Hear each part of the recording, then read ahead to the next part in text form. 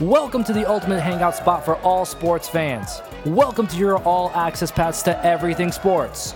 Welcome to G&T Sports Talk. And here are your hosts, Julian Gallardi and Bobby Thompson. So now we end our division roundup with the last game, Packers and the Seattle Seahawks.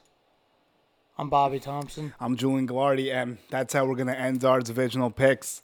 It's the last game of the weekend. The Seattle Seahawks are 12-5 after their victory in Philly. Very uninspiring game, but they won it 17-9. They pick up 325 yards passing, rushing 64 yards. DK Metcalf was the standout in this game, had a couple big plays, including that touchdown, obviously. And he's done great for them. What a great pickup that was. I don't know how he slipped that far to draft. The ninth wide receiver taking doesn't make any sense just based off the measurables alone. So, to me, it's just the fact that the Seahawks, they're ready for this moment. They've been here before. Go ahead. No, yeah, they are. They a big game for Seattle. Getting that win, DK Metcalf was a complete factor on that. They could not cover him. They couldn't stay with him. He's making plays up and down the field. And definitely the Packers have their work cut out for him, taking him out of the game this week, definitely. Yeah, the Packers are 13-3. They had a week off, so they're rested. They'll get Seattle outside, but Seattle's used to playing in the bad weather, and we know what took place. Was this 3 years ago now with the crazy onside kick? Wow, I can't believe it. This is 3 years ago, isn't it? Yeah. It was 3 years ago that was the NFC champion. No, that was the divisional rounds, actually. Or now I'm getting all my stuff confused. Was that the year the Seahawks made the Super Bowl and you guys beat them? That crazy onside kick and everything happened? Yes, that is. Okay, that's so 2014. Okay, so that's 5 years ago? Oh, my God. Wow. Okay, so my years are completely off, so don't regard me right now. But that's what happened. The Seahawks had that big win in Lambeau Field in overtime. That's the last time they met in the playoffs, I believe. Am I correct? Yeah. Yes, it is. Okay, at least I got that right. So let's forget about all that stuff. And now we look forward to the present day and why I think the Seahawks are going to get the upset. Oh, okay. So I'm coming in like that. And I think that the Seahawks are going to get this win. They know how to win ugly. They know how to win dirty. If they want to play a shootout, they'll play a shootout. If you don't want to score much, they can do that too.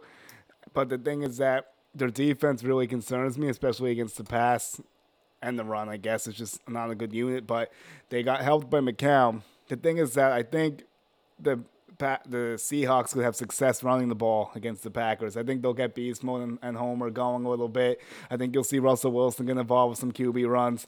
The Packers' defense is very susceptible against the run. They're giving up 120 yards. They're ranked 10th coming into the playoffs, so I think they're going to look to take advantage of that. The Packers' secondary is in the middle of the pack, 232 yards, and that ranks them 6th.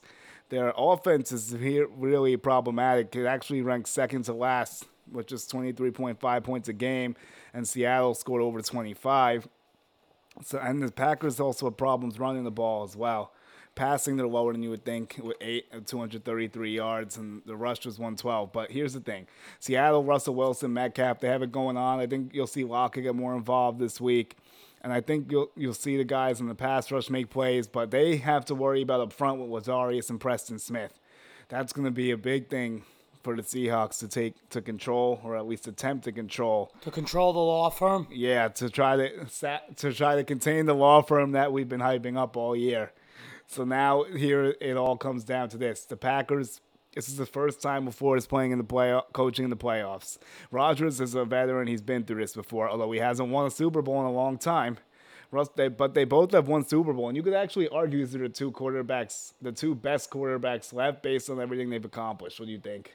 Yeah, definitely.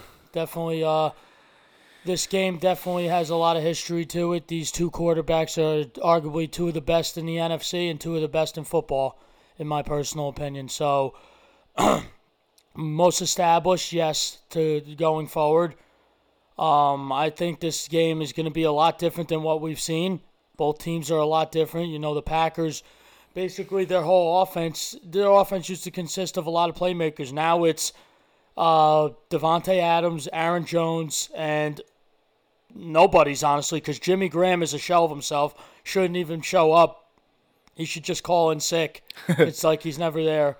And in Seattle, last time they played, Jermaine Kearse, Doug Baldwin, but now they got Tyler Lockett, DK Metcalf, It's a different crew. Moore, the running back. They got Beast Mode back, so Beast Mode is giving them momentum. He's my X Factor, by the way.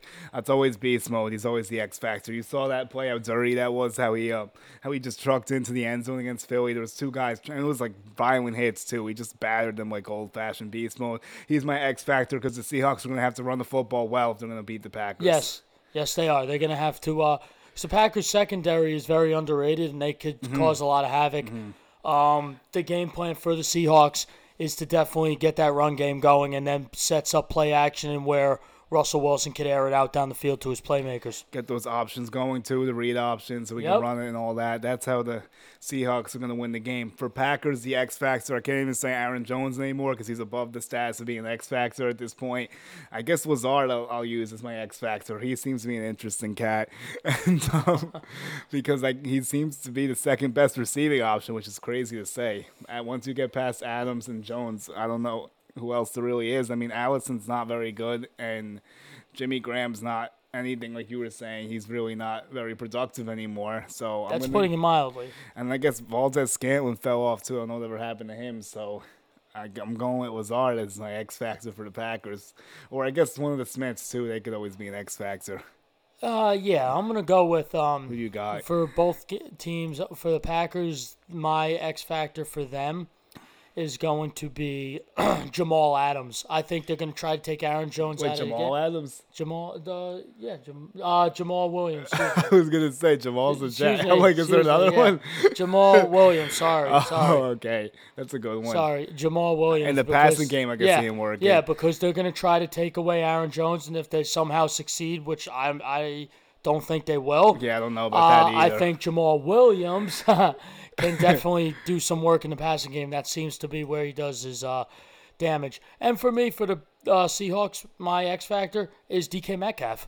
I think that a good one. He could stretch down the field and get them paying attention to him, and then the under routes go to Tyler Lockett. So it all works out. So it's going to be an interesting game. I will give you my pick right now. I'm riding with Go Pack Go. I'm riding with Aaron Rodgers to get this win. He's hungry for another one. You know what? His supporting cast, Devontae Adams this year dealt with injuries. The one consistent on that offense has been Aaron Jones. Mm-hmm. That has been he's a playmaker. He's a threat. He's been a godsend for the Green Bay Packers. I think he does exceptionally well this week. He's going to be a reason why they win this game. I'm going to go with the Packers. I'm going to go 28-23. And I do think Russell Wilson, though, has a very, very good game. And I will say Marshawn scores. Beast Mode gets in the end zone. Beast Mode.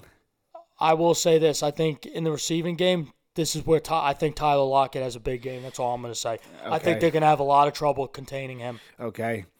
So you got a good game going on. I'm going to give you a good one as well. I think Seahawks get the dub as time expires with a Jason Meyer. With a touchdown, actually. I won't say field goal because my score is 28-27. I think you're going to see Beast Mode get in at the end. I think that's going to be how it goes down. I think you're going to see the Packers take the lead late. Russell Wilson goes down, completes underneath to Lockett. Then you'll see a bomb to Metcalf, and then Metcalf will get them close. And this time they will give Lynch the ball. I have spoken. Yeah, if they didn't learn their lesson now, they'll never learn. If you're close, if you're on the 1 yard line, you better hand it off to Marshawn Lynch. Like, come on now. Yeah, I mean, but I love that decision though that they did. Yeah, I do. Oh, God, please no. But I hate it so much still, but I'm over it at this point, I guess. So we look forward to that game. It's going to be a great one. I honestly think it could be the best matchup out of all of them. To me, it's the one that's the most back and forth. Like, I don't exactly know what's going to happen. It also has the lowest spread, which also carries into what we're saying because the odds makers see this as the closest game. And I really think it could be the best game of the week. So now, before we go, let's rank the 4 games in order of best to worst, you think. Let's make some predictions of, like, the most watchable, the least watchable. Most watchable is this one, Packers, Seahawks. Second, I'm going to go with what was it? I'm gonna go with the 49ers Vikings. I was gonna do that too, so I'll do a different one. That's a good one. That is a good one. Third, I'm gonna go with Chiefs, Texans, and the last is Ravens, Titans, and the reason why is because we all know what's gonna happen, the inevitable. Yeah, okay, so I'll try to put my spin on it. I think the most watchable game is going to be, we agree with Packers Seahawks for sure. The second game I'm going to go with, I'm going to do Texans and Chiefs. I think that's going to be more interesting than some people think, because I think, like I said, Andy Reid, the home playoff games, I don't fully trust still. I need to see better results before I fully back him, and it always just makes me a little nervous. It doesn't matter who's on the team, it seems like, either. That's the other thing. But, that's the second. The third one, I'll throw a curveball just to change things up, too. I'll say Titans-Ravens is a little more exciting than people think. Oh, okay. And I think the Titans will hang tough for a little bit. And then 49ers-Vikings, I actually think is a fun game, but I just have a feeling that the 49ers might just take over, even though it's a Vikings cover. But, I'm just trying to have fun here. So, anything, X factors for divisional rounds, anything to watch for? You got any low-key things? Actually, here we go. Who's someone you think could disappoint a player that you think will disappoint in this divisional round? A player that will disappoint. Yeah, okay. Someone that has high expectations and might cost their team the game or something like that. High expectations to cost their team the game. Wow.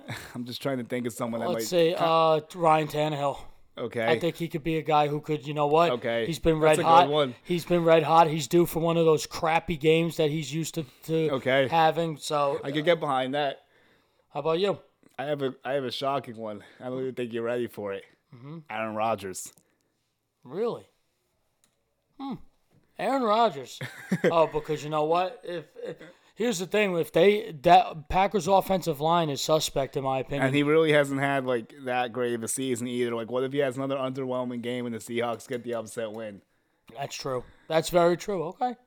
Okay, and also Jadeveon Clowney chasing after him and that's another X factor for the Seahawks. Yeah, we'll be under duress all game. It's going to be interesting. I also think the rest might be keeping a close eye on him because of the Wentz situation. Yep. Yeah, that's true. So I don't think they're going to want anything like that fly again. Especially on Aaron Rodgers. No, and then someone else to watch for